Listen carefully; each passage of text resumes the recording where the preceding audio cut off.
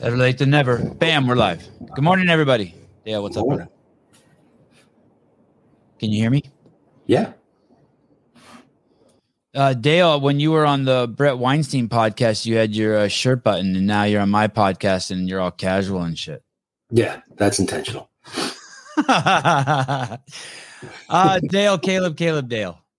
How are you? Nice to meet you, Dale. Dale, Caleb is deployed in an undisclosed location somewhere in the sandbox. Oh, sweet. He comes on here every morning. It's not morning for him, but he comes on here every morning with me. Oh, so what is it, like 3:30 in the afternoon there or some shit? 6 p.m. Oh, jeez. Allison NYC. Hi, Dale. Holy smokes. There's a blast from the past. Wow. How are you? Before we start with the great Dale Saran, who has a pretty amazing just life, military career, and then as I know him in maybe the fourth or fifth iteration of his life, when he showed up, well, actually, he maybe showed up before me even. We crossed paths. He was the general counsel at CrossFit Inc., and we worked together for more than 10 years, very, very, very, very closely. I want to say a couple things. I don't believe in transparency in people's lives. That seems to be a buzzword. When they fired Dave Castro, there were people putting a lot of pressure on Eric Roza to be transparent and say why he fired Dave. Even though I'm no fan of Eric Roza, I thought that was bullshit. If Dave wants to say why he got fired, Dave could say. I just use that as an example of like, not everyone owes transparency. I don't owe transparency to anyone because I'm just my own person. That being said, I want to tell you something because it's been quite the remarkable week here at the Sevon podcast. 90% of all the money that I've made from this podcast, and I say this to you guys because I want to share this with you because you guys have donated so much money to me and the show has generated money. 90% of that money that you guys send to me goes to raising my kids. It either goes to paying my mortgage, paying for their whatever they need. I have the entire time of doing this show, I haven't bought a pair of underwear, a pair of socks. I've done nothing with your money except help raise my kids. The other 10% are just stupid little checks that I send for $100 to Caleb here and there, or to Matt Souza, or that we use to buy computers or microphones. And I can't tell you how appreciative I am of that. Like you are helping me raise my kids on a level that's, I take so fucking seriously. Every dollar you guys have ever sent me goes to the most serious thing I do in my life and what brings me the most pleasure in my life, and that is my 3 sons. And I not only use that to help my sons, but it leaks off on shitloads of other kids. If I may say in the most humble yet most arrogant thing I'm going to say, every kid that crosses paths with my kids, it's a blessing for those kids. And when my kids are in the classes with those other kids, those kids all benefit from the money that you're paying that allow my kids to be in tennis, skateboarding, jiu-jitsu, music, all that. And I want you to know that all of that money goes to individuals in my area that are basically small business owners. These are individuals who've dedicated their lives to help take care of kids, to help raise kids, to make kids better people. So one of the things that you can think about every time you've given money to me, whether it's $1 or $100, is it's going to some guy named John Smith who teaches kids tennis here in Santa Cruz, California, and you're putting food on his plate too. So I just want you to know that's the ecosystem that you're supporting. And I really, really, really appreciate it. Wadzami, thank you. One of the most consistent and best donors we've ever had for Avi's next pair of chonies. Thank you. Those are underwear, I think. Oh, okay. I was going to say, I don't know. Is that a good thing or a bad thing? I wasn't sure that $5 for chonies was that he can just give you like for hand grenades. I also want to share this one final thought, just so you know, in the last 10 days, without a doubt, the foremost powerful people in the CrossFit ecosystem, people that probably you might not even know their names, have either texted me or called me numerous times to tell me that we're absolutely murdering it. And this is pretty damn cool. And there's this core 200 of you that come on here every morning. I know sometimes the numbers go up over 1,000, but I know that there's the core couple hundred of you. It's because of you. And we've done it with positivity. We don't attack people for the most part. We look at things. All right. we look at things honestly and fairly, and the podcast is being recognized by it. But it just shows you once again the I don't know if I want to say the vocal minority, but you guys have really been profound. What happened on the Saran podcast Instagram in the last 24 hours is man.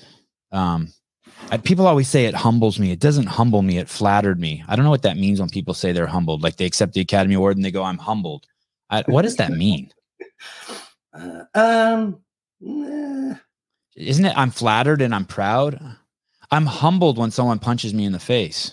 I'm flattered and I'm proud when what? I got humbled last night. I'm sitting here kind of I'm like, I wonder if Saran can tell I'm listing to the right. I got a guy drill me playing hockey last night. I think he separated my shoulder. I felt it come up. Oh, he smashed me. He took advantage. I was in a really vulnerable spot. I played in a no check league, and this guy I subbed in. It was 10:20 last night. One of the guys who runs the league calls me up. He's like, "Hey, we need subs. Can you come play?" And the rig's about 15 minutes up. No check league, Dale, means that they're not supposed to do that. They're not supposed to do that. And so I didn't brace myself because I didn't anticipate. It was like a 50-50 puck between us. And I reached out and I was leaning down and I was cutting away from the guy to try and not smack into him, Yeah. And he took advantage of it and was like, just unloaded on me. Like it was like we were playing. Why? How is that cool? Does everyone kind of boo him?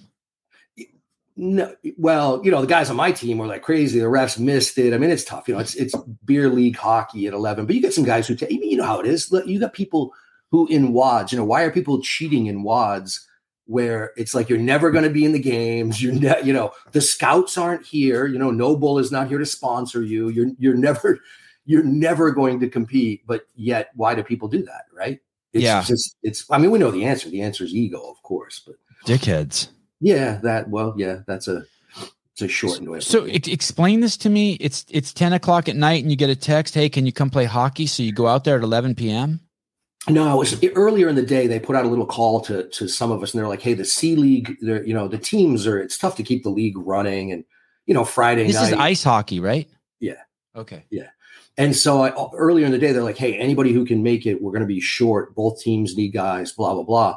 And so middle of the day, I talked to, the wife. I'm like, "Hey, what are we doing? We going out tonight or anything?" She's like, "No." I'm like, "Well, are you all right if I go?" Beer league. I wanted the HGH league. Ken to laugh. I probably should be in the HGH league. I'd feel a lot better today. So, I rogered up. I'm like, "Yeah, I'll go." So once I commit, I'm going to go out there. So it's 10:20 at night, go out there. Play.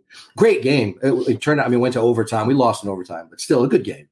But I got drilled. I came in last night. I couldn't even sleep in my own bed. I told the wife, I came in. I was just like, she's sleeping. I dragged myself downstairs to the guest room because I couldn't lay right. My shoulders all jacked up. I've had it dislocated and popped out a few times, a handful of times, and separated. So I got a pretty good sense of what that feels like. And so right now I'm like, oh. What quarter was that? What quarter? Yeah. Did you get hit? It was in the. I think it happened late in the second. And then were you out for the rest of the game? No, I played the rest of the game. Oh my goodness. There's only one more period after that. Yeah, there's only one more. Tough enough. There's only three. There's only three periods in hockey. Just 3 periods. Yeah.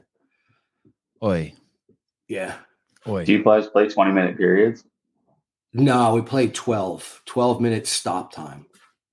Caleb knows. He's a hockey guy. You can tell. He's got hockey guy written all over him. He's got the hockey mustache too. He's got the serious. Yeah, look at that. I watch sometimes. He's going for the Lanny McDonald porn stash special. I like it. Nice. Dale was recently on Brett Weinstein's Dark Horse podcast. Yep.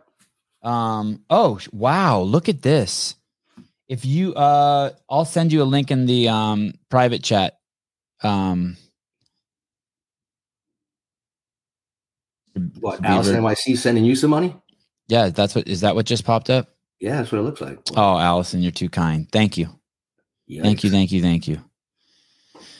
Good morning, Mr. Spin. Good morning.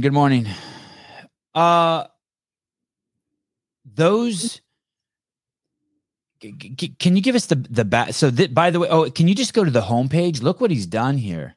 He's made it so that look at that. The podcast you did with him is the default podcast that automatically plays. A lot of people have hit me up over it. He's got a pretty good following. He's a nice guy, by the way. I spoke to him a good bit offline. It was really funny. They do in their recording, everybody's on they do each on a separate stream.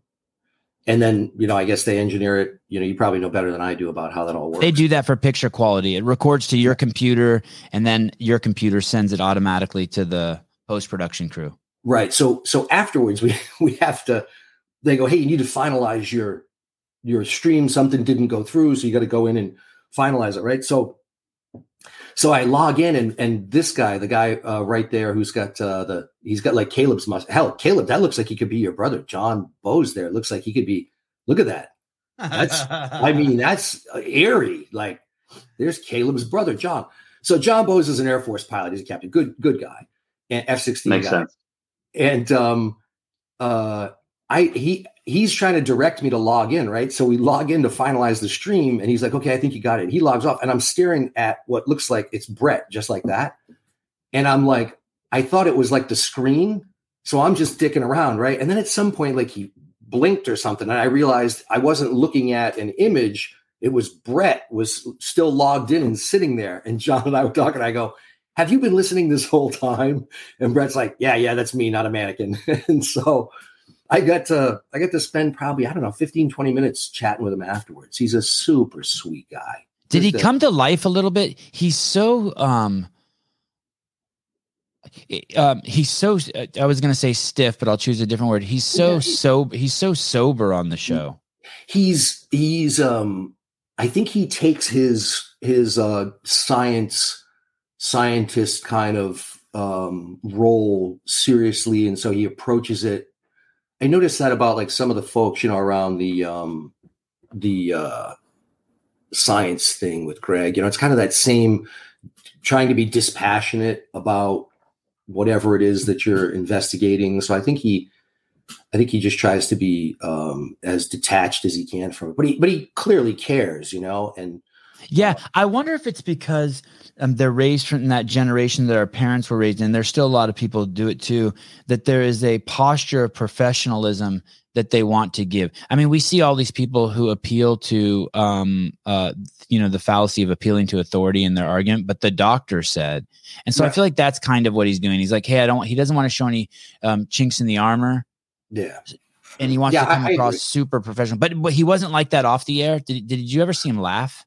No, I had him cracking up afterwards. I got him with a couple good ones, and he was he had somebody who wanted some help with some other things, and so he introduced me to some other people. But he's super nice, and he had some other folks on. He did a series of those, so he's maybe the most mainstream guy who's talking about that issue for me. So it was. Oh, dude, he's hugely popular. During the. Definitely during the heart of the whatever you want to call the pandemic debacle, he was the voice of anyone with sanity. He was the largest voice and most prestigious voice with sanity on the air, no doubt. If there is a tier of podcasts and Joe Rogan sits atop alone, right below him is this guy and some other guys. I mean, he's definitely, and it's cool that he used to be a lib and then he's had his shit unraveled, right? I've had several of those people. It's really interesting that I've had sort of lefty folks, maybe more than even so the right, who have kind of reached out to me in this. There've been a lot more people, I think, on the left who probably got their eyes open, who were like, whoa, holy smokes. And so I find myself kind of talking to people I would normally have maybe been on the opposite side of the political spectrum. Although I'm certainly not on the right. I'm full collapsitarian, man. Bring it on. I can't wait till I want it all to burn to the ground. Interesting.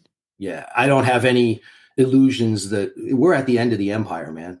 This is Rome circa Nero playing with the fiddle kind of thing. We're at the end of the empire, and we just you have to kind of come to grips with it.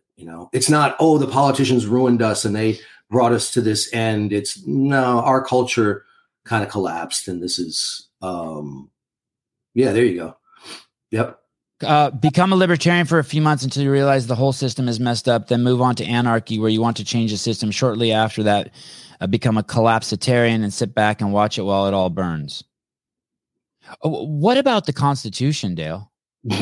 As a document by itself, it's no good. It was a great attempt at something, but I got to say this: it's really interesting. Only recently, I've been doing some reading. I went back to read some things on the Constitution and the founding of it and all that, and I have to say that the Anti-Federalists were correct. That I think the Anti-Federalists, who, there's those famous documents, and Hamilton was one of the authors, and so are some of the founding fathers, the Federalist Papers. I don't. Tell me. Yeah, the Federalist Papers were a series that were written, making arguments about whether there should be a strong federal government. Before we had the Constitution, we had the Articles of Confederation, and the conception of the United States as an entity was that it was United States, and in fact, in the old, Madison J. Right. And the Anti-Federalists were headed up by a guy named Brutus, who used the pseudonym Brutus.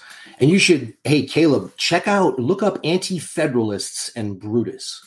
It's an amazing thing. All of a sudden, you read the complaints of the Anti-Federalists, who basically said, look, if you build a strong central government, you'll come to regret it. That you'll lose all the individual autonomy of the states, and what you'll have is elitist twats running things from Washington, D.C. Yeah. Brutus was a pseudonym for one of the most forceful anti-federalist voices during the ratification debates over the Constitution. While scholars still debate the author of the Brutus essays, most believe they were written by New York anti-federalist Robert Yates. Yates was a New York state judge. Yeah. If you go read the Anti-Federalists, they get no run. Nobody talks about them in civics. But if you read the Anti-Federalist stuff, it would be impossible to come to any other conclusion other than that the Anti-Federalist papers were 100% correct about what would eventually happen. If you had a stronger and stronger central government, you'd eventually wind up where we are now. And so I've come to, I spent my life, I swore an oath to the Constitution of the United States, against all enemies, foreign and domestic. And then I had this epiphany recently. I was reading through all of this stuff, historical stuff, and I realized that a lot of the things that are wrong are baked into the system, and we got here not by accident. Is what you're saying scary? Scary? No, I'm not. Nothing's scary to me anymore. What about, okay. Because it sounds like it could be a little scary, right? You have kids in this world, you have people in this world, yeah. and you're saying that the society is going to collapse. Yeah. Well, scary. I'll say I don't have that same sense for my children that I used to, because I can imagine that my mother and father, I was born in 1969, and you and I are pretty close. You were like 71 or something. 72. Yeah. So I can well imagine that, you have a recollection of the 70s. And despite what kids now are like, oh my God, it's horrible and racism horrible. And I'm like, oh my God, you guys have no idea. Right. Like I just remember what, it was like in 70. I went to, in 1976 or 7, the federal district court judge in Florida was trying to carry out Brown versus the Board of Education. So Brown v. Board of Education overturned separate but equal, which is a case called Plessy versus Ferguson.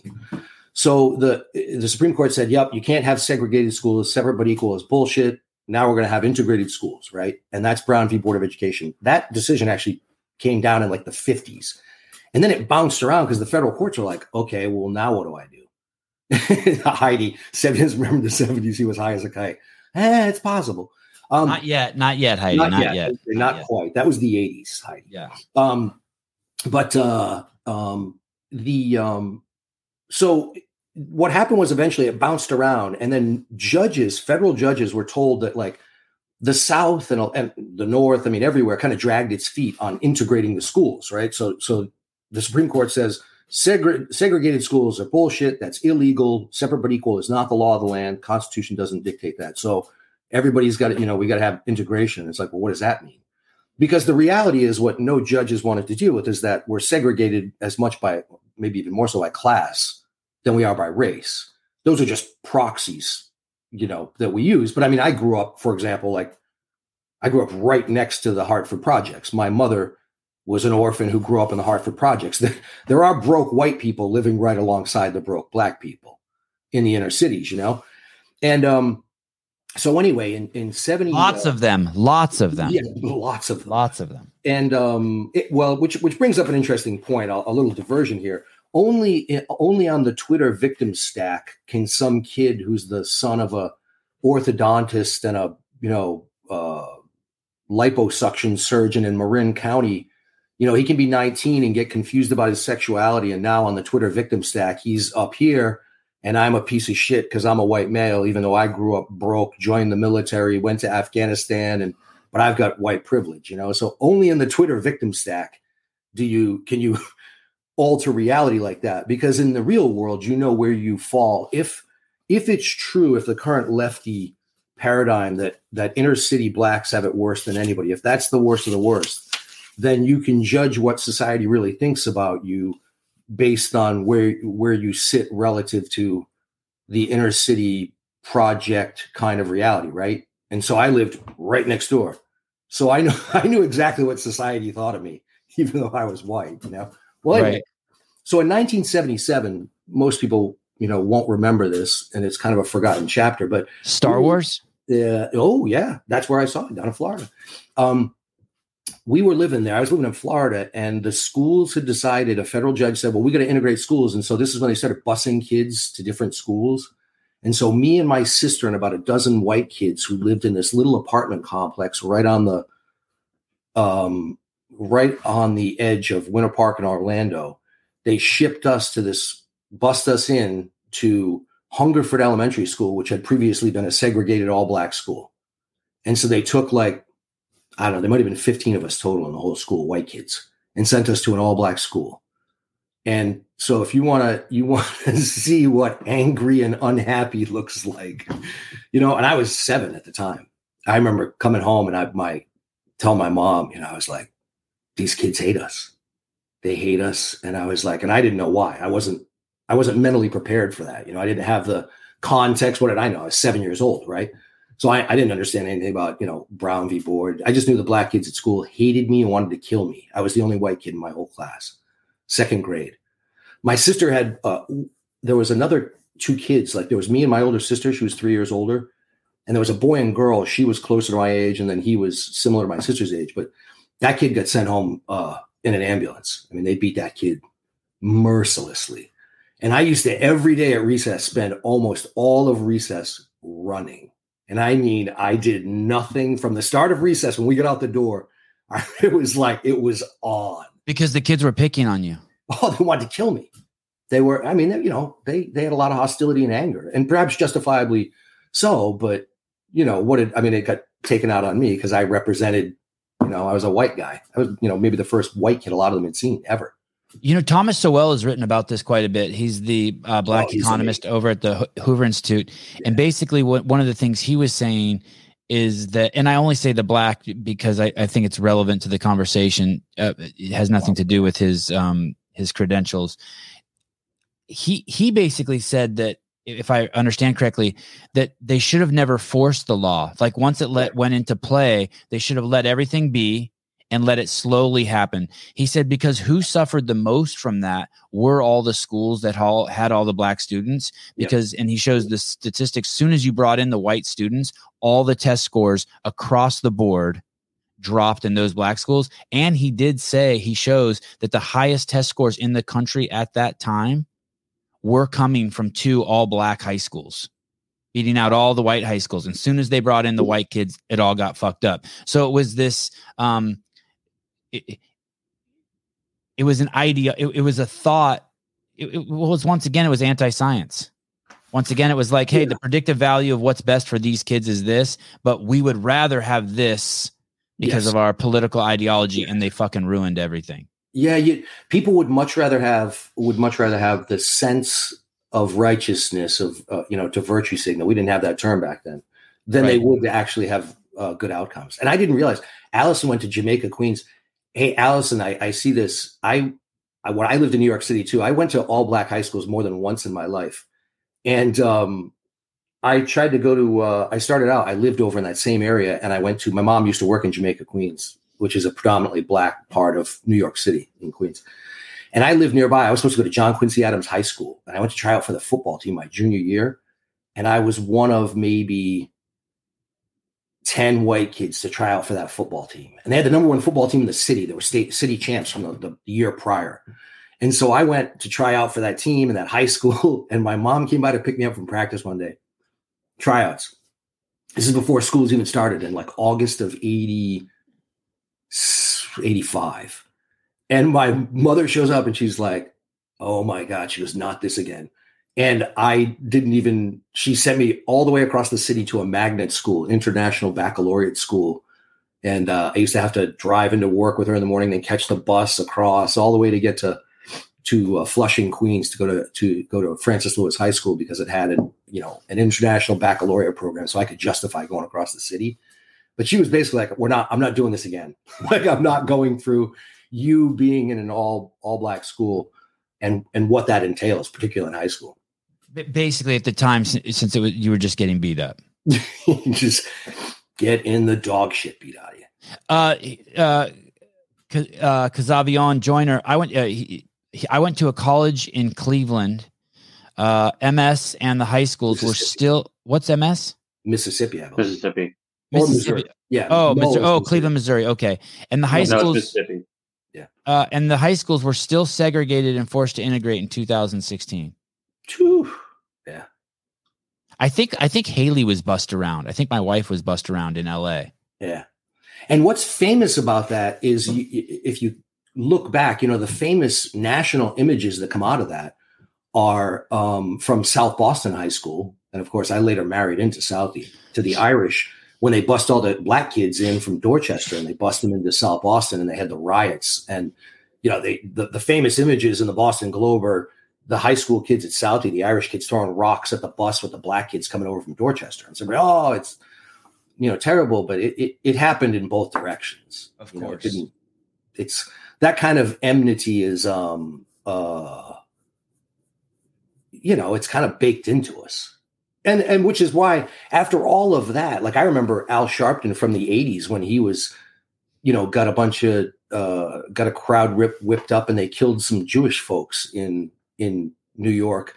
And that guy's been a fraud and a race baiting piece of shit my entire life. And yet now these guys all sit, Sharpton, a whole bunch of them, and they got a TV show. And so we're not here by accident. There's the race baiters and all that can't move on. And so we're like, no one's willing to just stand up and call bullshit on it, so it just keeps going and it keeps going. And, eventually it's going to break. It is interesting when people like Morgan Freeman, Denzel Washington, Lil Wayne, Kanye do cool bullshit on the system. Look at what happens to them. Look how they get treated. But Morgan Freeman and Denzel Washington survived it. Yeah, you've seen the interview, right, with Morgan Freeman just destroy Don Lemon? Yeah. Destroy Don Lemon. Yeah. Yeah. And I by the way, those guys are heroes to me. Denzel's one of my favorite all-time actors. I think the guy's the shit, and he handles himself as a won't even do sex scenes with women or kissing scenes with women because he's married. What a stud. Yeah, absolutely. Dude is a straight up stud, And I'll tell you who was the 80s were interesting to me in that the biggest cultural icons of the 80s were in my life. Like if you were a football player in high school, I don't care if you were white, black, if you played football in high school in the 80s, everybody's favorite player, everybody's idol was Walter Payton, soft-spoken black guy, number 34 for the Chicago Bears. And I was a Pats fan, but Walter Payton was the tits. We all loved Walter Payton. The biggest name in music and pop culture was Michael Jackson. Correct. Michael Jackson was moonwalking his way over, across. We don't have anyone like that anymore. Right. And then Bill Cosby was also yes, Bill Cosby was the whole country went silent when that show went on the air. Yep. Thursday nights, 8 p.m. And then And the other cultural icon of the 80s who dominated everything and who was beloved, and I loved him for one particular thing that happened, was Michael Jordan. Right. Who didn't want to be like with no race talk back then, Dale? Almost none. I mean, it was going on. It was here and there, but I never heard in the 80s once, wow, this is a show about a black family. Right. It was just a Cosby Show. We just watched it. Everyone watched it. The whole country went silent 8 p.m. Thursday nights. Yep. Yeah, it was as big as anything. And my favorite part of all of that was there was a political campaign, and this is why I think it's broken. We come back to the return to the issue of the anti-federalists and politics, is that national politics and a federal government means that they makes everything a national issue. Something happens in Podunk, North Carolina. Now it's a national issue because we've got national politicians, and that's how they win these federalized elections. So Michael Jordan, there was a black candidate running for North Carolina senator against a white guy. And some black leaders, including Sharpton and others, wanted Jordan to come out and make some statements. I mean, this was Michael Jordan was God. He was the king of all. And just a word from him would move markets, And one of the greatest lines he ever had, he became famous for, maybe a little infamous, is he wouldn't commit. He's like, I'm not wading into politics. And he was like, and people were like, why? And straight as an arrow, Mike just looked at me and goes, hey, man, white people buy shoes too. And I thought, like, wow, I remember that. I was like, I loved him for that, because here was an opportunity. People were intentionally trying to get Mike to stoke up racial divisions. And he kind of was like, from a businessman perspective, but he was like, hey, man, what do you want? You want me to hate on white people? Who do you think's buying all my shoes? And by the way, it's always struck me as this interesting kind of schizophrenic aspect to Snoop Dogg.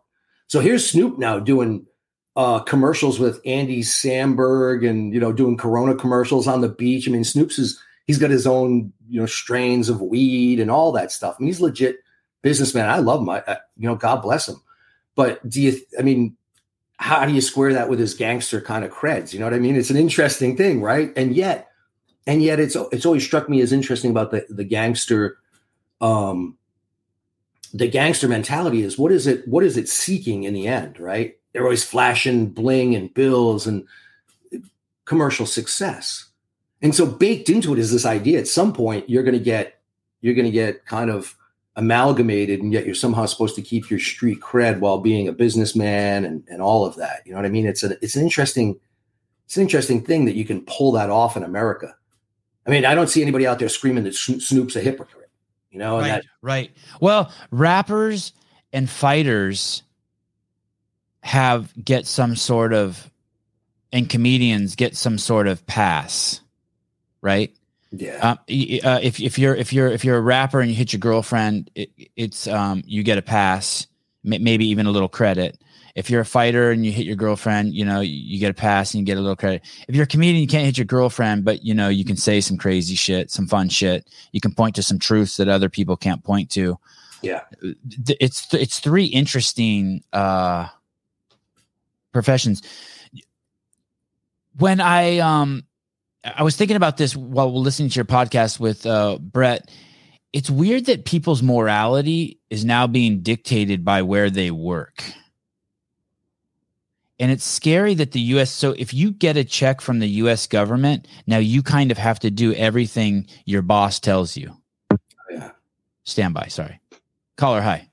Hi. Yes, this is Paula with Pre-Legal with DMS. Look, I know this is the last kind of call anybody wants to get, but on this account, we have received no dispute, no tax forgiveness of debt form has been issued, and no arrangement has been received. I just got one question. Is your mom still mad at me for that? Is your mom still mad at me for? Excuse me, I'm talking. Get this account resolved. It's a scam. It's a scam call. It's just a robot talking. I so bad wish it would have been a person. Oh, I could have done some mom jokes on her. Damn it. I was like, we don't even have the live call-in number up. What is this? I was like, what the? What is going? Hey, I get this text. I get scam text all the time that this is the Watsonville courthouse. You missed your date, or this is Amazon. Someone has purchased. Please push this link and log in. They almost got me on one of those. No, it was a PayPal one. The PayPal one looked so, I was like, oh, yes, shit. I get PayPal requests in my PayPal saying I need to pay shit. Yeah. I was like, what? Yeah. That's funny. So like Nike, for instance, if you don't get the injection, they fired you. Right. Yeah. And then I was watching the thing with Brett Weinstein, and if you don't get the injection, the U.S. military fucks with you, fires you. Oh. And I'm like, oh wow, these people's jobs are dictating their moral authority, and it got me to start thinking. And I'll just go straight there too. Brett was insinuating, and so I have to just make up what he was insinuating. He was insinuating the entire podcast that this is what we're witnessing is a psyop to make the U.S. military unready for battle. Yes, he kept going there, and I was trying to be. You know, it's funny. It's like people. It's almost like people are like poke. Yeah. To see, I was like, how many times is this guy going to poke me? And is he want me to say what I really like? Does he really want me to go there? You know, like, of course it's not an accident. You know, I was like, of course you couldn't possibly believe that it was an accident. And I'll tell you what, I told him this. It's funny. I was thinking of this conversation when I was telling you earlier about, we had this conversation. And I told him privately offline after the thing. And I go, he brought it up again. And I go, Brett, you can't poke me. I go, you want me to give you the truth, like unvarnished right now here, me and you with F words and everything? You know, I go, Brett, of course it's not an accident. I go, the people in power, and I won't even put it to a particular political party. I'll just say the uniparty, because I'm not sure there's much difference between Mitch McConnell or Nancy Pelosi, if I'm being honest. But the people in power have dreamed about, and it's what everybody who holds political power dreams about. The crown jewel of the United States, what makes us a powerful nation, is its military. We, you know, for better or for worse, our military is better than everybody else's. I don't mean to be, that's not chauvinistic. I'm just telling you, like, that's a fact based on my own experience. I'll give you an example. I was in off the coast of Bosnia in '95, right?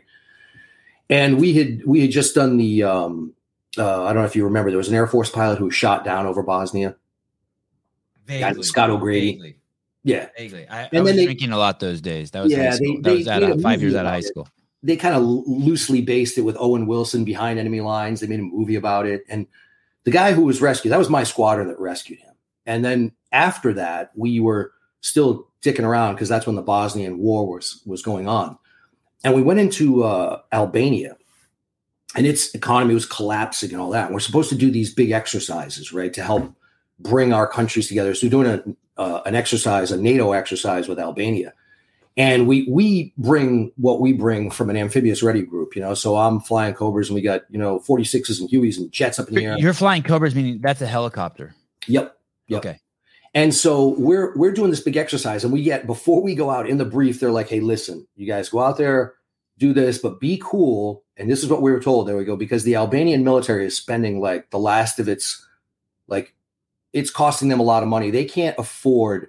Yeah, there's Albania. That coastline, by the way, is some of the most beautiful coastline in the world. I've never seen coastline as beautiful as that right there, from Croatia all the way around. That's the Adriatic Sea right there on the right side of the boot of Italy. And that whole area, pristine beaches, just gorgeous. Unbelievable how beautiful it is. But the economies were just stripped by the governments there. And we were in Albania, and they were trying to do this exercise. So they put up their fighters or whatever. They could only put up, they were basically like, hey, listen, guys, they're going to have 2 of their jets fly by, and they can't stay. They can't hang around. They're just going to whip through the area, and we have to kind of make up for their absence because that's all they can afford to do. They don't have enough. They don't have enough money to get fuel to keep their aircraft in the air. And so, and that's just one example, but like even the Soviets, the Ukrainians, all these other militaries, nobody has the kind of military that we have. And because of that, if you're, you know, the old power corrupts and absolute power corrupts absolutely, people who have power, politicians, they all have a boner to use the U.S. military on their enemies. I don't think there's a politician alive who wouldn't love to be able to turn to like a Marine amphibious unit and be like, destroy my enemies, like just, oh yes, they want that so bad. And you don't even have to, like, I'm not making that up. Look at Eric Swalwell's tweets. Look at Biden about, well, you can't stand up to the U.S. military. We got F-15s. He doesn't understand anything about war. He's a giant bullshitting knucklehead. But those guys all dream about having an excuse to use the military on their enemies. And all I'll tell you is it's my opinion, based on everything I've seen, having gone through this 27, 30 years, whatever, in the military. What I see is politicians are just dying to be able to use the military to shut their enemies up. Eric Swalwell, an American lawyer, politician, U.S. representative for California's 15th congressional district. Yeah, he's probably your rep, man. Yeah, Contra Costa County, north of me. Yeah, he's Craig Howard's rep. Yep. And what's his deal? Oh, he slept with a Chinese spy, among other things. Oh, that's the guy that slept with the Chinese spy? And then he had all these tweets that were basically like, when people talk about the Second Amendment, he's always like, oh, eat shit, because we like he flies an F-15 or an F-16. But you'll hear politicians tell you, right, David, weed, war is money. That's all it is, buddy. The merchants of death never let go. Yes, Swalwell is also the guy who broke a little ass. What, he farted during an interview? Yeah, that was great. That was kind of funny. It happens to the best of us. Yeah, well, listen, I'm not going to hold it against you, Sammy. So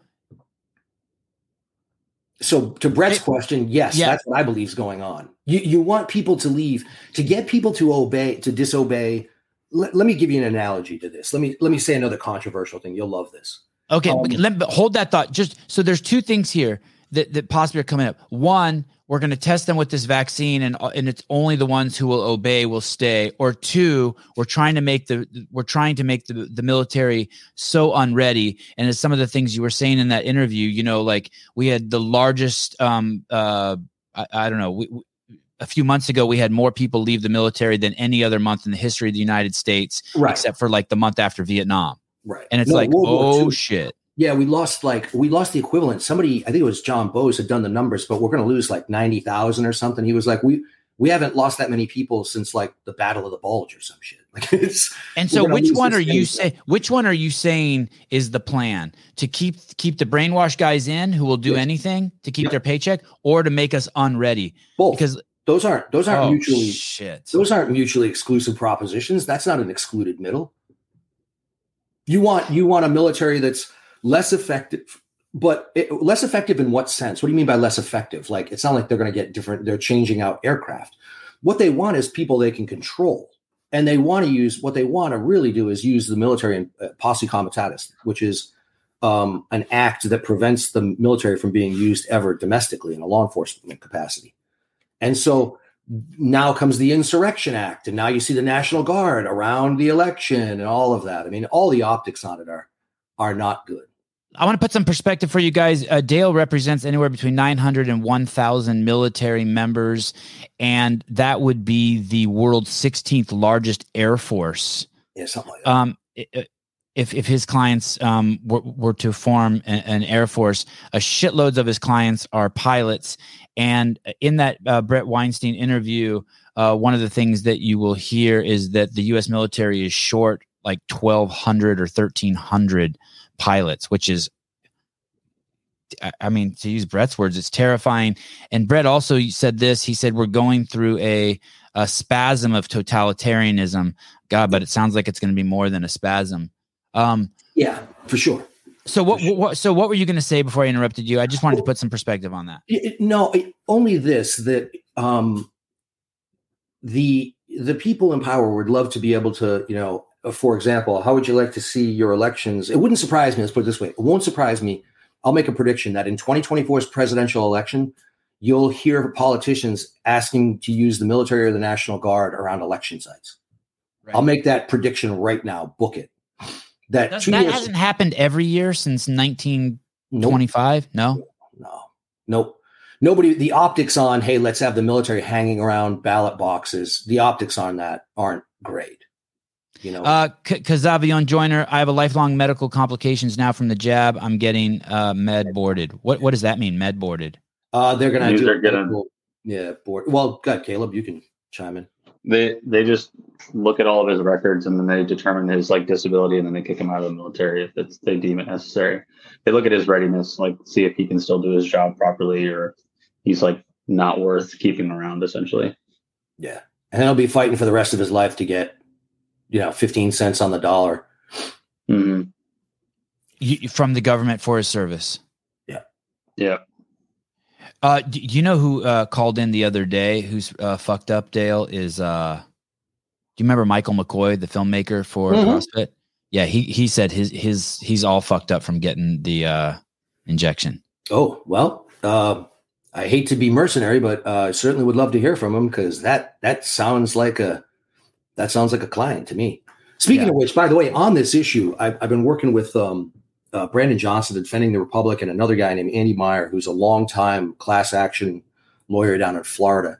And all I can say at this point is that we think we may have found a business model to continue to sue the government. So don't be surprised if you see coming lawsuits against bad actors. But I've got my teeth into this now. I ain't letting go. But more importantly, I think there's a business model here where we can do this and get damages and money back. So working on that right now.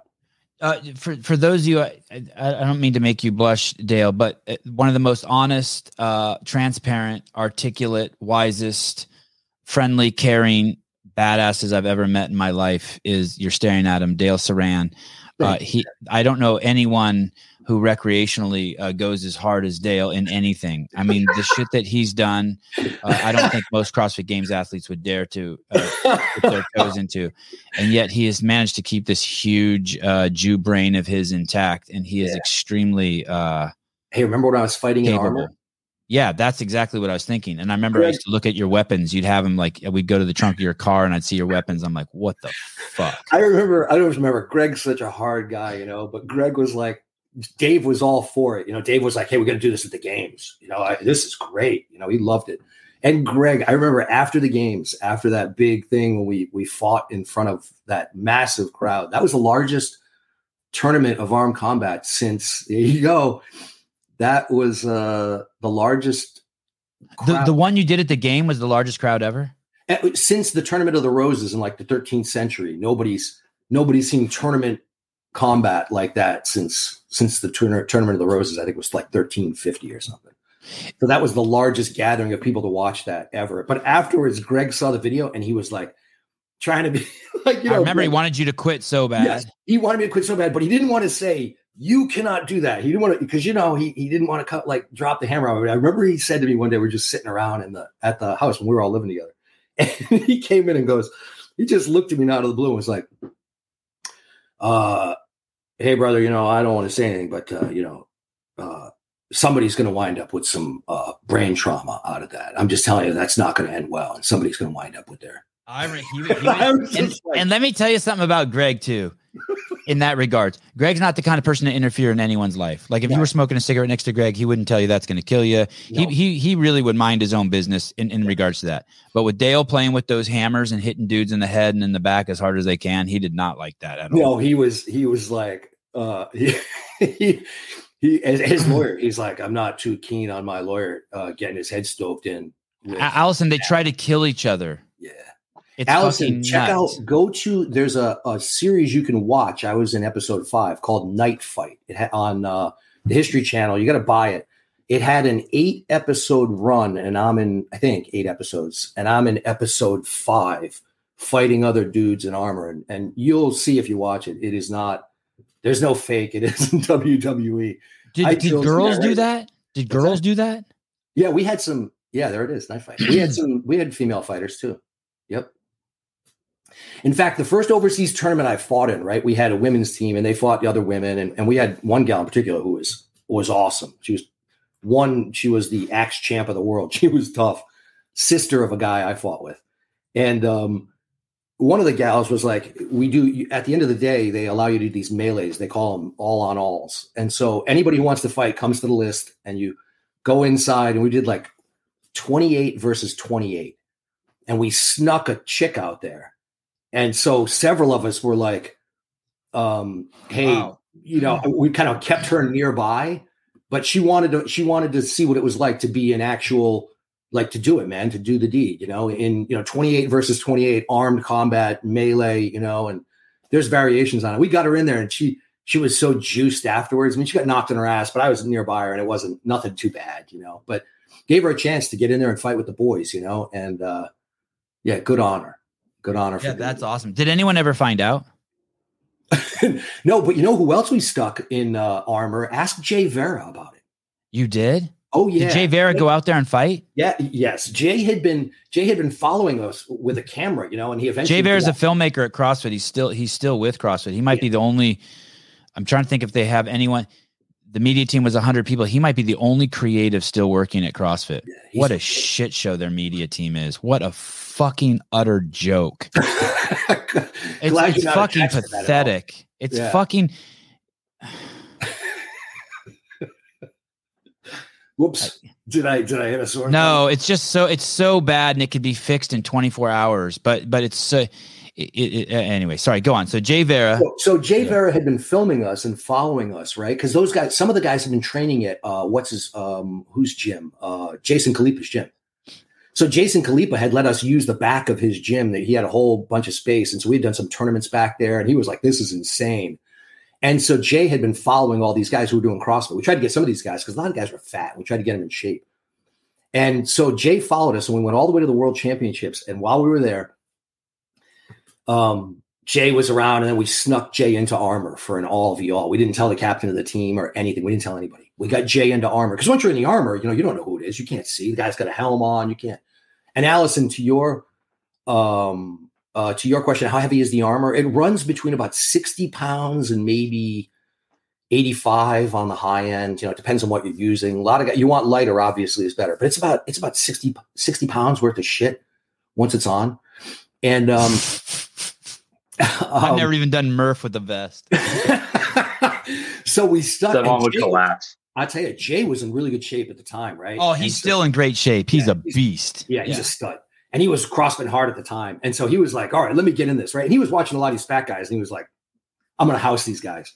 But the thing that nobody understands about armor, particularly wearing a helmet, you've got the demands of the helmet so that your face doesn't get caved in are such that, it's padded. It is padded so you don't get concussed. You've got these foam pads on the inside of a metal. Hey, dude, don't let Dale tell you any of this shit. I'm telling you, they have swords and axes. They have fucking 40-pound axes they swing at each other full throttle.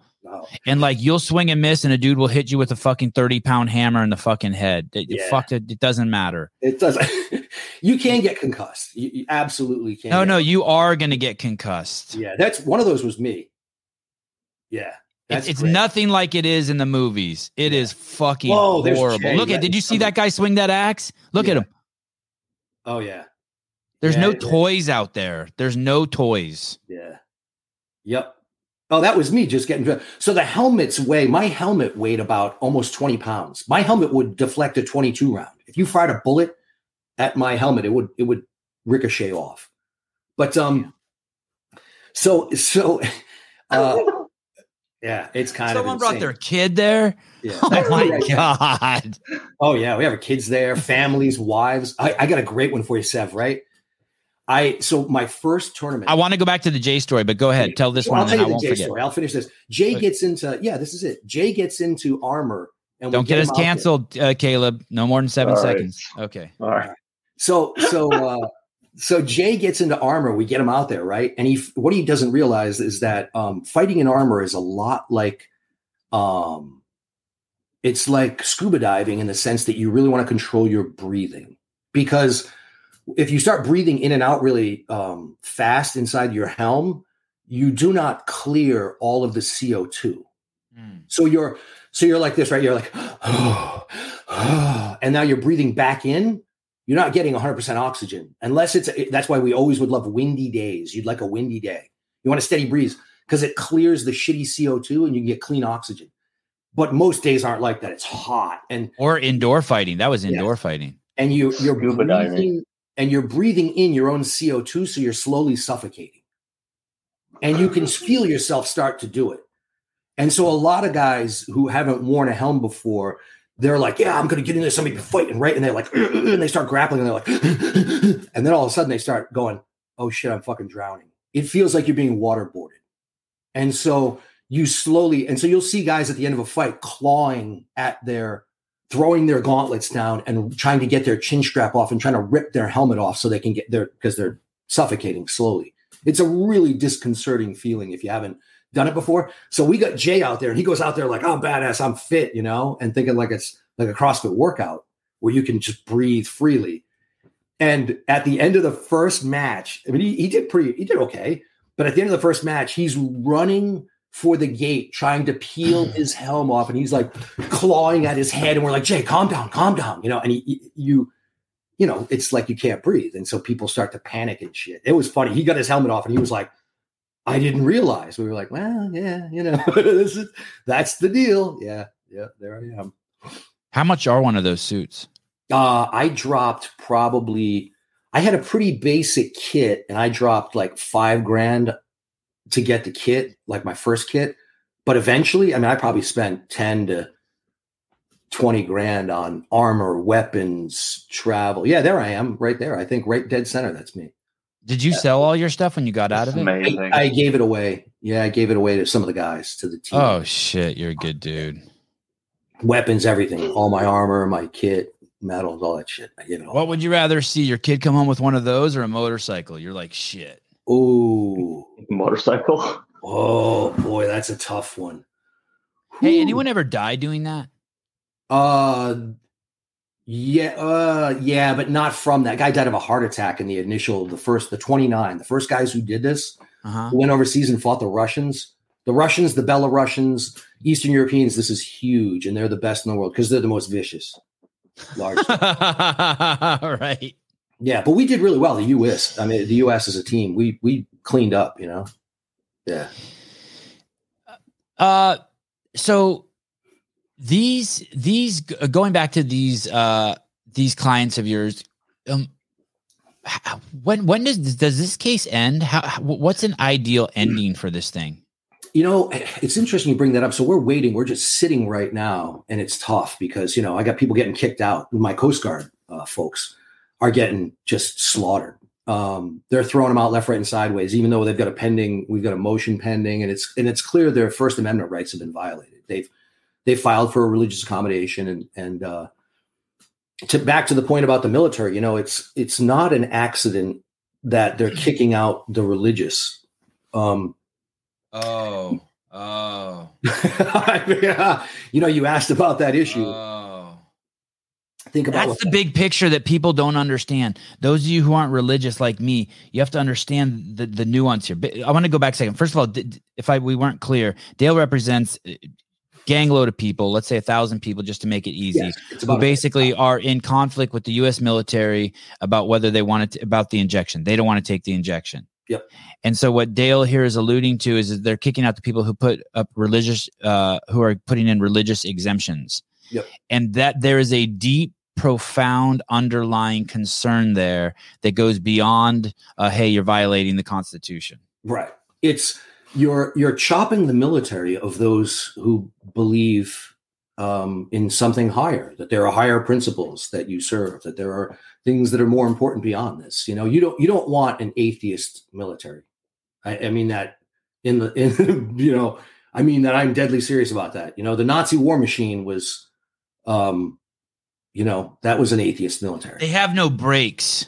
They're just killing dogs. Yep. Even if there is no God, you want people who think there is a God so that they have some brakes. They have some higher moral authority to answer to. Yeah. It's a conscious check and balance. Yep. And they want to root that from this thing, which would make it, whether they want to or not, I guess isn't the point. If they root that from here, you've rooted the brakes. You've rooted any civility. Yeah. You'll wind up with total war. You wind up with something more akin to World War II. And that's, the interesting thing, to bring it back to Brett, we started this talking about Brett. He was, and he had that same concern. He's, I think, a scientist, but he also recognizes that it's an important thing here that you've got people who have religious objections to this shot and are saying, who are raising their hands. And then what the military did was set up a system basically they called it religious accommodation, but fundamentally what it was religious targeting. If you raised your hand and said, hey, I don't want to take this, you didn't get a break. They didn't go, oh, okay, well, we'll accommodate you. You know, that's what our religious accommodation policy says. Even though that's what all the policies say, what it did was anybody who tried to use that system, they immediately removed them from leadership positions, no promotions. I mean, Caleb, you know, could tell you this. Anybody who would speak out, any CO, like I got a client who's been on Fox News, a guy named Scott Duncan, Sonny Duncan. He started out as an F-18 pilot in the Marine Corps, and then he was a top graduate out of Top Gun, Navy, Marine Corps. He was the guy all the way through, became an F-35 pilot, selected to be a squadron commander, devout religious guy. And he got selected for command, going to command a squadron of F-35Bs. And when the shots were coming down the pike, he's a very religious guy. Everybody knew, well, you know, he's probably not going to take this. And so as soon as they, F-35B guy. And as soon as the thing came out and he said, yeah, I'm a Christian and, you know, I'm not taking this, they pulled his command. So he doesn't get to command. Wow. And that's a guy. What does that mean? He doesn't get to command, Dale? He doesn't get to fly? Yeah, they don't let him fly. They stopped him. All the guys, the first thing they do, I told all my pilots, go, listen, I hate to say this. I go, but they're going to go after what you love. And so every one of the pilots, the first thing they do is they ground them. They take away flying. Say that again, Caleb. What did you say? They just denif them until oblivion. It's like the do not fly list. You're just stuck on that list. Basically, it's like a profile where you're just that you're not deemed medically safe to fly because even though the flyers have even though they're on oxygen, right. they're on their own oxygen in the plane. Can't possibly harm anybody. That one client of yours was saying, hey, dude, I sit in a plane by myself. I don't even have a co-pilot. I'm in a plane by myself with a mask on, fucking 10,000 feet in the air, and I'm a threat to someone? Yeah. I can't imagine how many times a pilot's been like just a little sick and they've still flown. Like they're just like, it's not, I mean, yeah. Yeah. Fixed wing guys have to be much more careful about it. Helo guys, no, we could take like Afrin and stuff and get in the cockpit. But if you're going up to altitude, you got to be careful because you can't, flight physiology, human physiology gets different up at 35,000 feet, you know, where those guys go. And so you got to be real careful. Most fixed wing pilots I know always carried a bottle of nasal spray. They're not supposed to, but if you get a nasal block up at altitude and you're trying to come back down, you can have real problems. And so most guys you're not supposed to. Nasal spray. Somebody asked, Tyler Spill asked, what's Afrin? It's nasal spray. Oh, it's like crap. You should try it whenever you're sick. Any NSCA case updates. That's funny. Hey, Tyler, CrossFit settled and they wouldn't disclose what the settlement was. I'll tell you what I heard, Tyler. I'll tell you what I heard. I heard that the settlement was so massive that they didn't want to tell anyone because they're afraid the affiliates would get upset. That's what I heard. I don't know if that's true. Oh, interesting. But that's what I heard. But that being said, for those of you who don't know, Dale and Greg and Sorts basically were protecting the affiliates from a malicious study that was easily proved to be malicious to attack all the affiliates, to attack every one of you. They lied, and the lying was like just right up front. Yep. Like basically they had the editor of whatever that sports journal it came from saying, hey, you need to put injuries in here. Even though you didn't find any, you need to put injuries in here. And Greg and Dale got a hold of that and they sued these fucking guys, and these guys wanted to fucking settle. And Dale and Greg said, no, we're not settling. And the metaphor that Greg always used was in the cowboy movies, when you tie the rope around the guy's feet and you drag him around the town, there's no destination. You're just dragging him around to fucking show everyone the bad guy and to kill him. Greg had no interest in settling the case. Yeah. They offered him so much fucking money. And he's like, nope, you attack my affiliates, you cannot exist basically on planet Earth when you and get in the way of these affiliates from deploying the cure to the world's most vexing problem and these small businesses, because Greg had met thousands of these owners and he knew they were trying to put food on their tables. And the second he sold the company, I would say within a year, whoever was in leadership, what'd you say, Dale? I was less than that. I was shocked to hear that that's what my take. And again, I wasn't part of all that. I was gone by then, so I don't have any insider info. But I'll just say that when I heard that they settled, it changed my view of the sale. It made everything for me was like that settlement came not long after the sale, and it just looked to me like that was what the sale was about. But I don't know. So here's what Dale is saying. And Dale, correct me if I'm wrong. If I own a ranch and my neighbor has a ranch next door and he has so many flies on his ranch that it's causing me $3 million worth of effort to clean up the flies on my property a year, and it's shooing off all the tourists, but I can buy that ranch for $1 million. I've now up $2 million. Basically, if I can get rid of my neighbor who's doing $3 million damage a year to me for $1 million and get his shit, why wouldn't I just buy it? Right. And so there is a thought that's a very valid mathematical thought that there was so much disruption coming from CrossFit Inc. and the affiliates in other people's business models, pharma, Coca-Cola, sugar drinks, etc., that CrossFit Inc. was purchased. And so to put this in perspective, Gatorade spends $300 million a year on billboards alone. And I'm using billboards as a metaphor for advertising. I don't know exactly where it goes, but just think about that. And so if you could buy CrossFit Inc. for $300 million, like just advertising dollars. Right. And then shut them up, take control of it, and have CrossFit say, oh, you can exercise away Gatorade. And then obviously the year that it's sold, in comes Monster Energy. So that's where the theory comes from. I don't know if I buy it, but mathematically the algebra is like, there's no kinks. There's no like, well, what about that number dangling? There are none. It's a perfect match. Right. So, I mean, it's like. And right, diabetes is exhibit B. That's a good one. Yes. That's good. Yeah, very good, Tyler. He sees, he knows. Yeah, and to that end, I'll just say that, it doesn't, I mean, are these things all tied together? I don't know, but it just seems odd to me that the first thing that people came when the pandemic, when the scamdemic, plandemic, whatever you want to call it, when that happened, it was amazing to me that among the first places that they said they would shut down were gyms. Insane. I mean, of all the places, it's like right up front, the earliest thing was like, hey, the best defense to any of this would be to be fit, healthy, because fit, healthy people were basically at zero risk, less than zero risk. I mean, if you were a fit, healthy person during the pandemic, your risk was nil. I mean, you were at a greater risk of getting hit by a car crossing the street than you were of catching COVID and dying during all of this.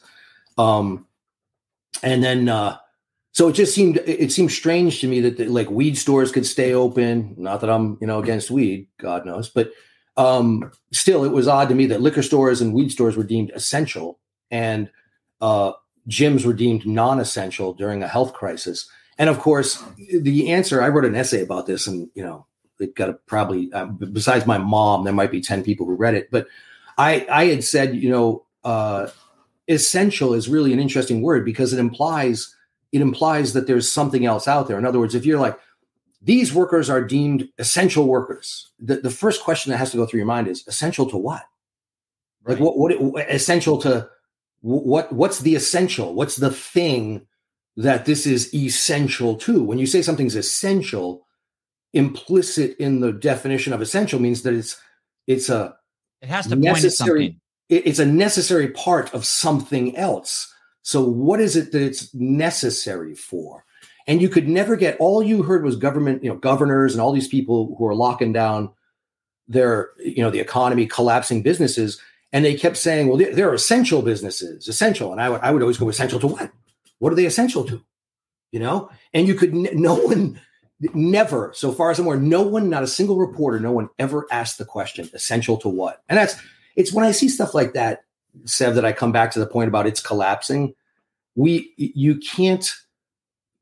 couldn't have pulled the scamdemic with a numerate populace, because anybody who can understand numbers would have, couldn't help but look from early on and be like, oh, this is all bullshit. You can't be familiar with numbers and not appreciate that this was all bullshit.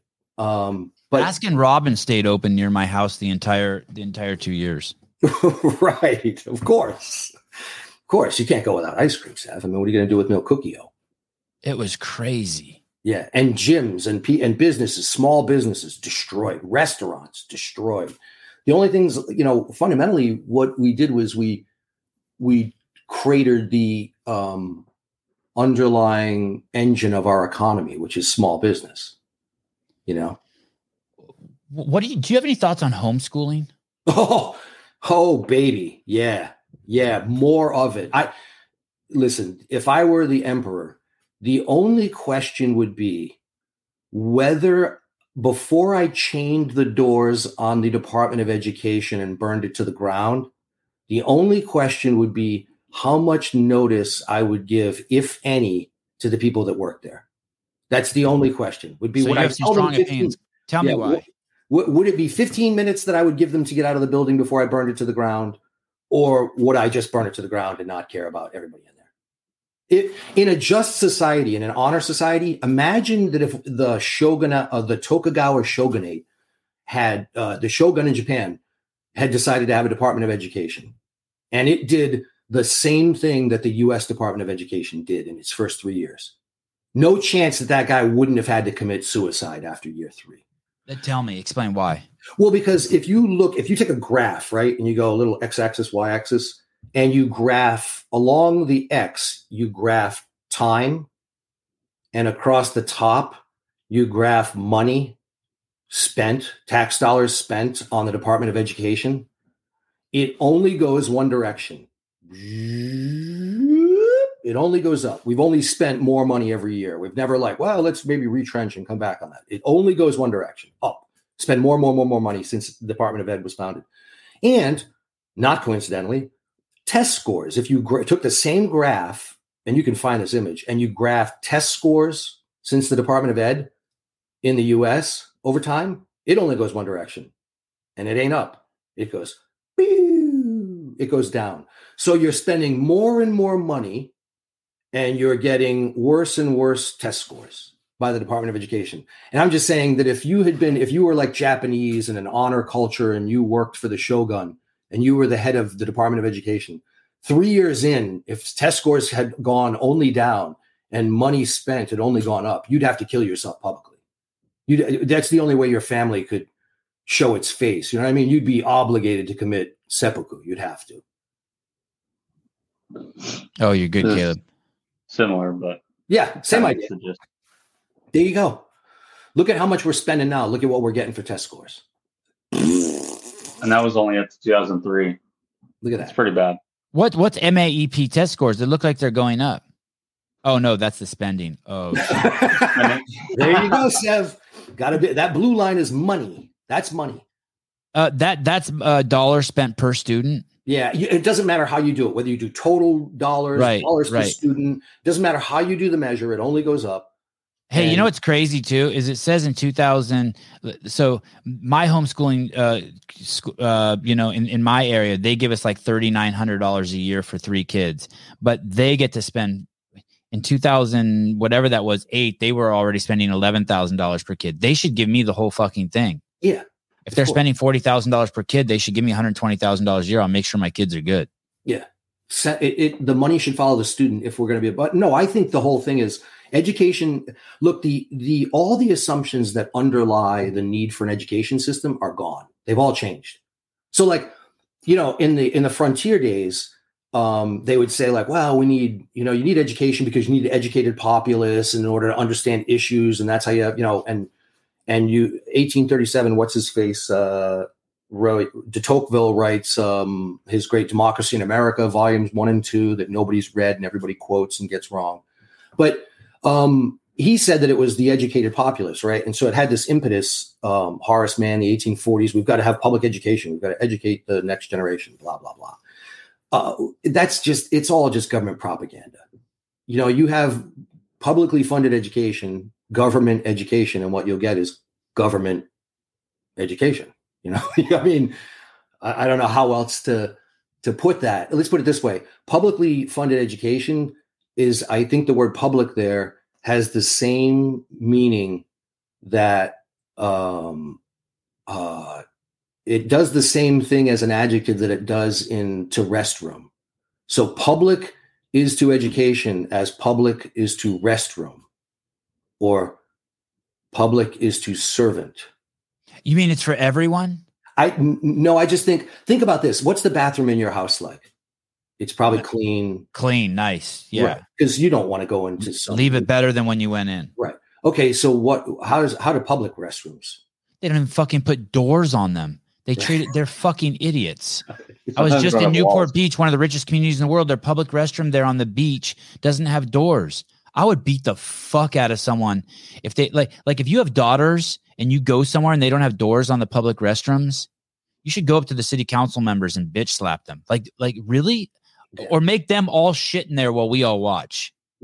and their moms and their daughters and their sisters. Yeah, what do you think? It's crazy. Hey, the first time in the military at OCS, and boot camp, in the military, Marine Corps, no doors on the stalls. I'm okay with that. It's a bunch of 19-year-old dudes. Suck it up. Yeah. The first time you have that experience, man, when you're there, like, and you're on the clock, and your drill instructor screaming. The first time he comes in front of you, and you're like, what? I'm there trying to wipe, and this dude's like, "Get off! You will get off now." Yeah, it's just the most horrifying thing. You're like, you eventually accept it, though, right? Eventually you can shit anywhere like a dog, right? Oh yeah. Hey, the other one that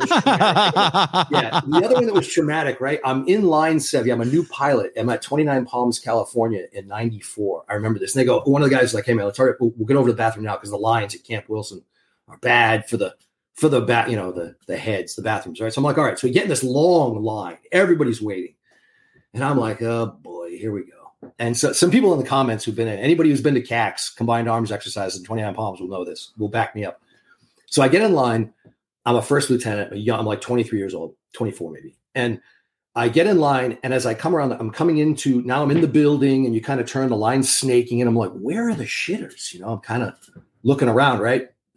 As I come around the corner, I kind of get a peek around this wall, and I look, and what I can see is that there are no doors, there are no stalls, there's nothing, there's no walls. It's just like 12 shitters, and it's like 6 on one side. And like an art installation, like not even a real bathroom, like an art installation. And there's just 6, and they're just in this open area, right? And it's like 6 on the side. So you're sitting staggered from the people. So you're not directly across from the guy in front of you, but it's like, and there's women and men all using the same. Just dudes. Okay. Yeah, just dudes. How nice of them to stagger. Yeah. But so the guy next to you is just outside of you. Like if you extended your knees out, if you like opened your legs, you'd bump the knees of the guy next to you, right? That's next level. I'm really comfortable. I don't really want to touch anyone when I have all my shit out. Yeah. All right. Wow. So I'm right. I see this, and I'm like, and my face must have given it away, right? Because I'm like, and I'm trying to just be, oh my God. I'm like, how am I going to do this? Because like when my bowel is ready to evacuate, man, it's an event. Like, the family needs to leave, get out of the house, get the kids off the streets, man. It's going to be bad, right? And so I see this, and so this old crusty sergeant, he's got to be in his 30s or 40s, I don't know, but he's this old like master sergeant or something, right? And he must have seen the look on my face, and he's walking toward me.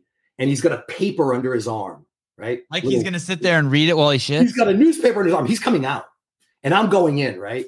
And he must have seen the look on my face, the horror. And so he's got the newspaper in his arm, right? And he leans over and he slaps me in the chest with the newspaper, puts it in my chest. And he leans in my ear and he goes, "Hey, sir, it helps a little bit if you hide behind the paper." And then he just keeps on rolling, man. And I'm just like, that's one of the great acts of kindness that anyone's ever done. Like one of the nicest things, he gave me the paper, right? And now I'm like, now you can kind of pretend like while you're sitting there, you just hide behind it while you're like, and just your body's making all these noises. It's like the ostrich effect, right? Everyone can still see you, but you have your head in the ground, so you're like, fuck it. Right. You're just telling yourself, like, it's all good. This is legit. This is fine. No one can see me.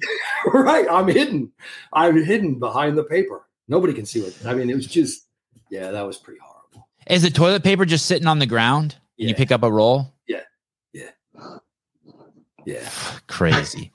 Dale, your listeners definitely needed that one. That was Dale, how many years did you fly helicopters? 5 total.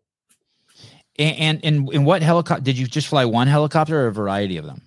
Well, you start out learning. So I learned on the Bell Jet Ranger, the Bell 206, 2 different models of that in flight school. And then got out to the fleet, learned to fly Cobras. And then when I got to my squadron, I was in a 2 aircraft squadron, Hueys and Cobras. So the old UH-1 Novembers. Yeah. Yep. Bell 206 right there. So is that like what the news organizations use and shit? Yes. Yep. A lot of them do, for sure. It's probably the most used. I think it's the most used helicopter in the world. Great aircraft. It's the safest single engine aircraft in the world, even more so than a plane. Wow. Yep. Safest single engine aircraft in the world right there, the Bell 206 Jet Ranger. And does that have a propeller in the back too? Yep. Tail rotor. Sure does. It's the same motor that runs both of those? It's the same motor that runs both of them? Yep. They're connected through a drivetrain through that tail, right through that tail boom right there is a shaft that spins the tail rotor there. Right. Bingo. And that spins the tail rotor and it's connected to the main rotor. And what happens is, they're a little squirrely because anytime you do one thing, like you touch a rudder pedal or you pull up the collective or whatever, it affects everything else because they're all connected. What happens is if you lose your engine, there's a clutch. It's called a Sprag clutch, and it lets go so that the propeller can freewheel through the air if you have an engine failure. So the engine decouples from the drivetrain, and that's how you auto rotate. You fall out of the sky. It generates lift air up through the rotor head that spins it, and then you kind of save all that energy for right at the bottom when you have no engine, and then you just pull and land it and grease them on. We used to do full autos to the ground in those things like it was cool. Wait a second. My God, dude. Engines off. Engines off, baby. All the way to the ground. Wait a second. You're telling me that the engine can stop on that and there's a way to disengage the engine from the propeller so the engine's not slowing the propeller down? Yeah, it happens automatically. It senses that. Oh. The Sprag clutch lets go, and now it's freewheeling. You can feel How close do you have to be to landing when you do that? Like only 20 feet off the ground? Oh, no. You do it in all these different regimes, but there's something called the height velocity diagram. We call it the dead man's curve. You want to be on the right side of the dead man's curve. If you're on the wrong side of the dead man's curve, there's a reason it's called the dead man's curve. So someone's landed one of these, like being 1,000 feet off the ground with no engine? Oh, yeah. Better. Higher is better. You even know it from the chart. You can see what the best altitude, like I can tell you, I don't know, you still have these things buried in your head, but the Cobra, you can safely auto the Cobra. I wish I could show you the diagram. It's it's a curve. It's, there it is. Bingo. Height velocity diagram right there. Shit. Good job, Caleb. Look at you. The dead man's curve. Yep. Right there. So you see all that blacked in area. Yeah. Between 400 feet and 0 feet, you want airspeed first. And so what you do is you fly in that area. Caleb, can you highlight the white area space right there? So that avoid operation that's the white area. That's where you want to be. So right, you want to be in the white. See what it says? Avoid operation in the shaded area. If you're in the shaded area, for example, if you're at 0 knots, if you're at a hover at 150 feet, that's a bad place to be. Yeah. Okay. That's where I was when I crashed. I was at 150-foot hover, and when we lost both engines. And the best place you want to be is 200 feet at 150 knots. Yeah, 200 feet, 50 knots. 200 feet, 60 knots. Right. Yes. Oh yeah. Okay. Wow. Oh, they got a typo in there, I think. Oh no, it goes okay. Oh, and you also don't want to be. Oh shit, you don't want to be at 15 feet going 50 knots either. Nope. You crashed a Cobra? Uh-oh, did Dale freeze? I think we lost Dale. So. Right at the good part. Did he crashed a Cobra? Did he say he was at 200 feet and the Cobra went down? Yeah, it looked like he was at 200 feet at 40 knots. Okay, so can you pull that crap back up? Dale, you were in a Cobra that stopped operating at 200 feet? 100. I was at about 150 feet. Maybe 125 feet when both and 0 knots. I was on a hover. And what happened? Right there. Did you get malfunction or attack? Malfunction during an exercise. Yeah, that was the crash I survived. August 11th of 94. And were you the pilot? I was. Well, there are 2 pilots. I was in the front and there was a guy in the back. I was calling in artillery. We were doing an exercise. And the guy in the back was a guy named Bill Dunn. And did he survive? Yeah, we both lived. Holy shit! Yep, one of those, right? A whiskey Cobra, right there. That was my guy. Yep. Can you tell us what happened? Crash. Yeah, we just we had a rollback of one engine, and it was really hot. We were in the desert. It was hot day, so we started to sink, and then the other engine, the subsequent engineering investigation found a bad bellows and the P3 bleed air valve. I mean, kind of shit you don't care about, but yeah, which is bad luck, man. Was it a miracle that you guys survived? Yes. Everybody who saw that, all the people who saw the crash, the CO came into the hospital to see us and was like, good job. And turned to the doc and said, as soon as they're med up, I want them flying again. And they walked out, shook our hands and walked out. And everybody who had been out there to see it, all the Huey guys had been out to see the crash site, came when we got back to the squat, to our little space. By the way, this is the same place where I took the crap.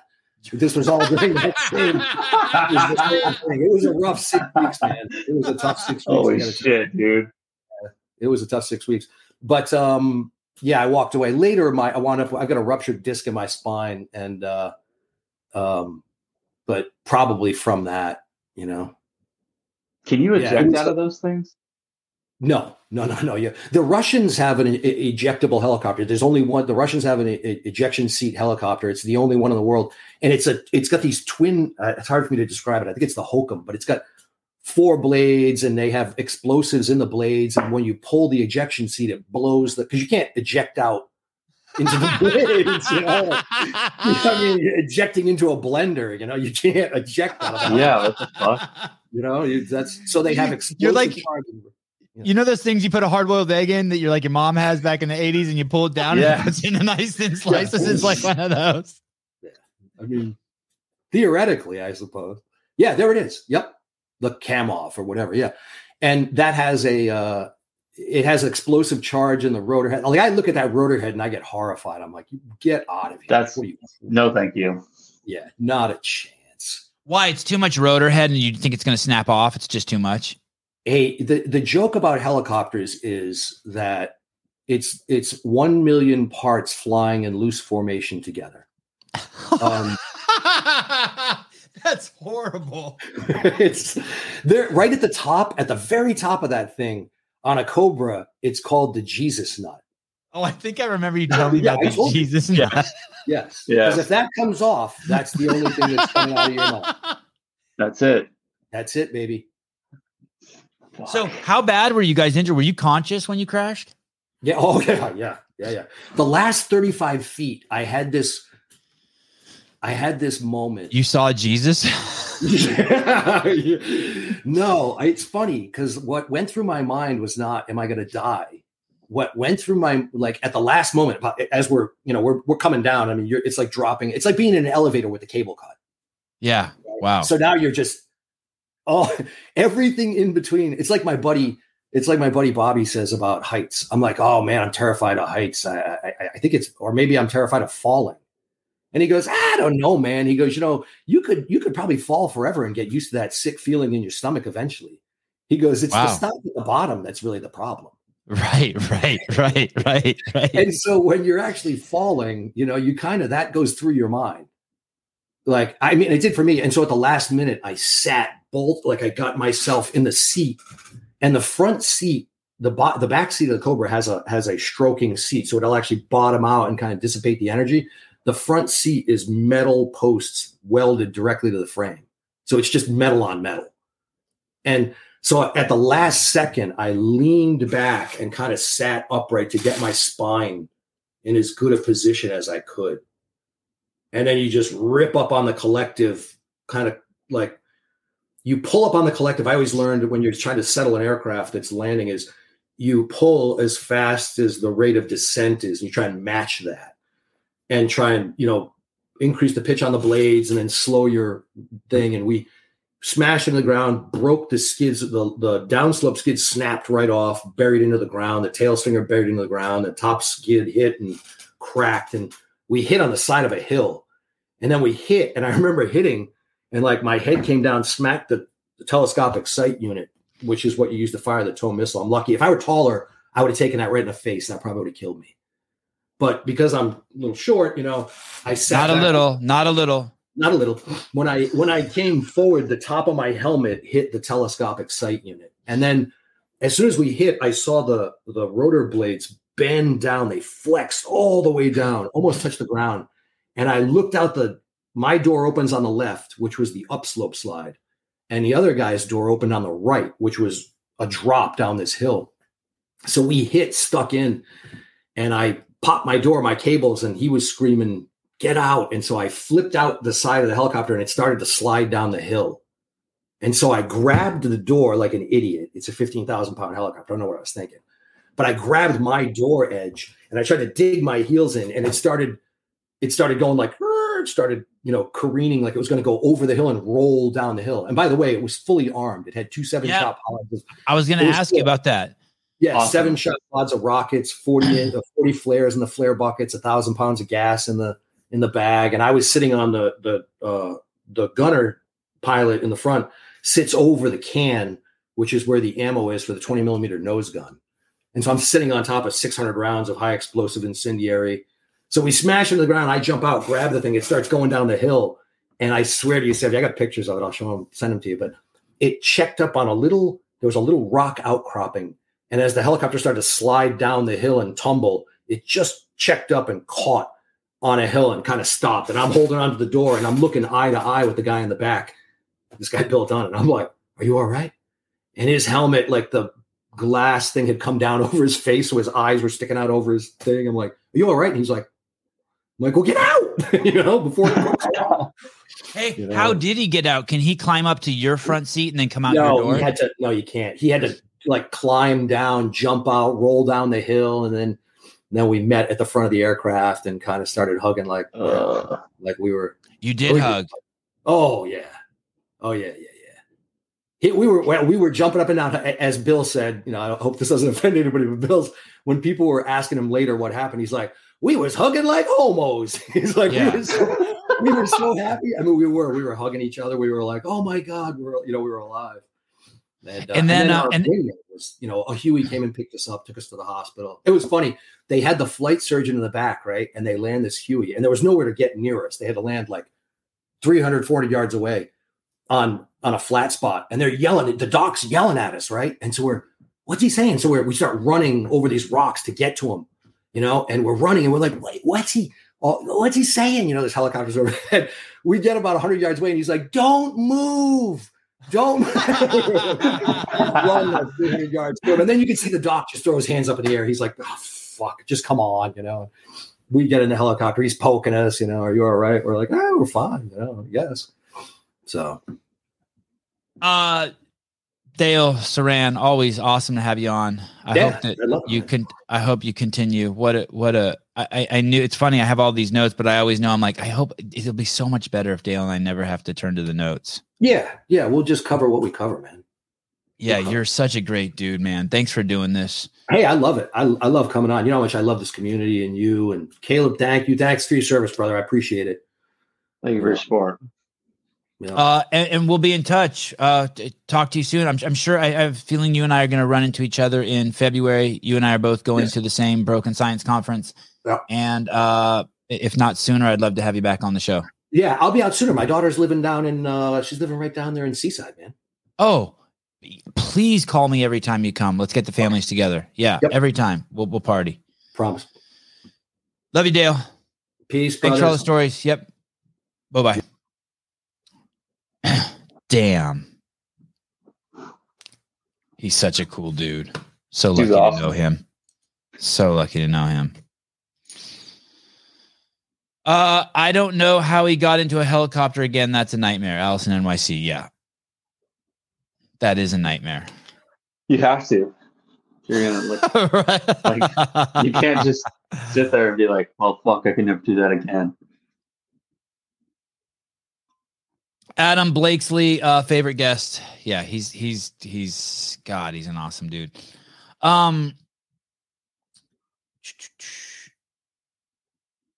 The the affiliate commercial, I don't even know if it's an affiliate commercial. Basically, we just had this idea that I would talk about what I thought about the L1 and I would talk about what I thought about affiliates. And then they were edited into, 90-second spots. And basically they were made, we thought we would use them so I could like run and do bathroom breaks. So that's why we wanted them to be just a little over a minute. And it's funny to me that I don't know. I don't think anyone, to be honest, is surprised. And I don't know how to say this with any humility. So maybe I won't. But I was the second person ever to do media on the media team at CrossFit Inc. in end of 2006, 2007. It was basically Lauren Glassman and Tony Budding who had made any of the previous media. And I was brought on. I worked there for a year for free. And the joke is that it was Sevon.com because I made so much content. I made an effort to put in a piece of content every single day. And eventually I became the media director, executive media director, which in corporate talk is the chief marketing officer. And I don't know anything really besides CrossFit. And I was there with all those numbers of our curves up and down, what worked and didn't work. I having this little fucking peanut of mine from 2007 to 2020.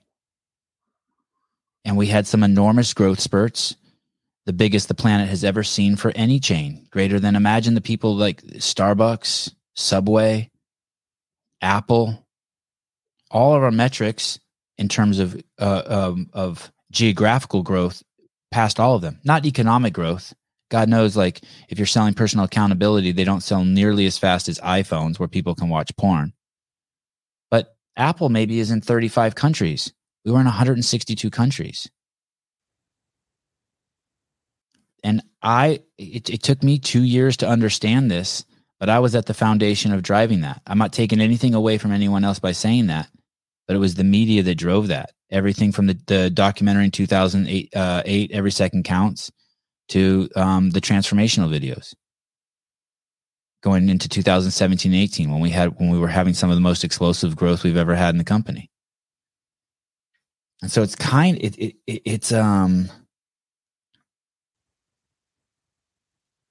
it seems so simple to me to get this company back up on its feet, what needs to be done, because I see all the things that aren't being done. So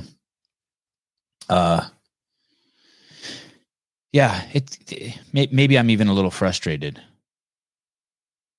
But anyway, I'll just keep putting my head down and doing the only thing that I know what to do. There was just something we made for a bathroom break. And I just shoot from the heart. And so anyway, I do appreciate all the people who've reached out to me. I take complete, I soak my ego in all the love you guys have been giving me.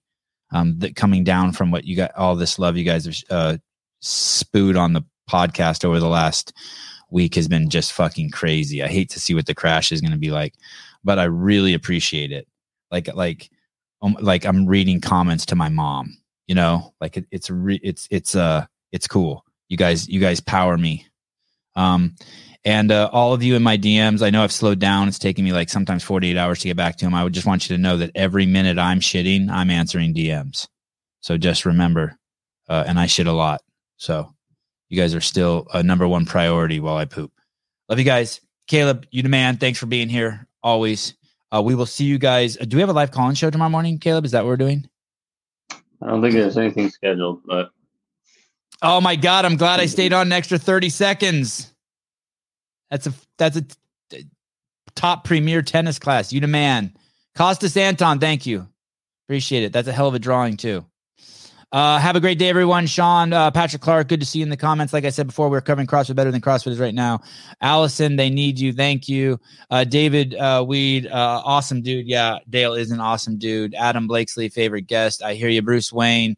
I got to start from the beginning. Yeah, he's everything. He's smart and funny and edgy and enlightening, and that dude's a complete package. Jiggy Josh, always a good time when he comes on. Jiggy Josh, I so appreciate your wisdom in all your comments. Don't think I don't see them throughout YouTube.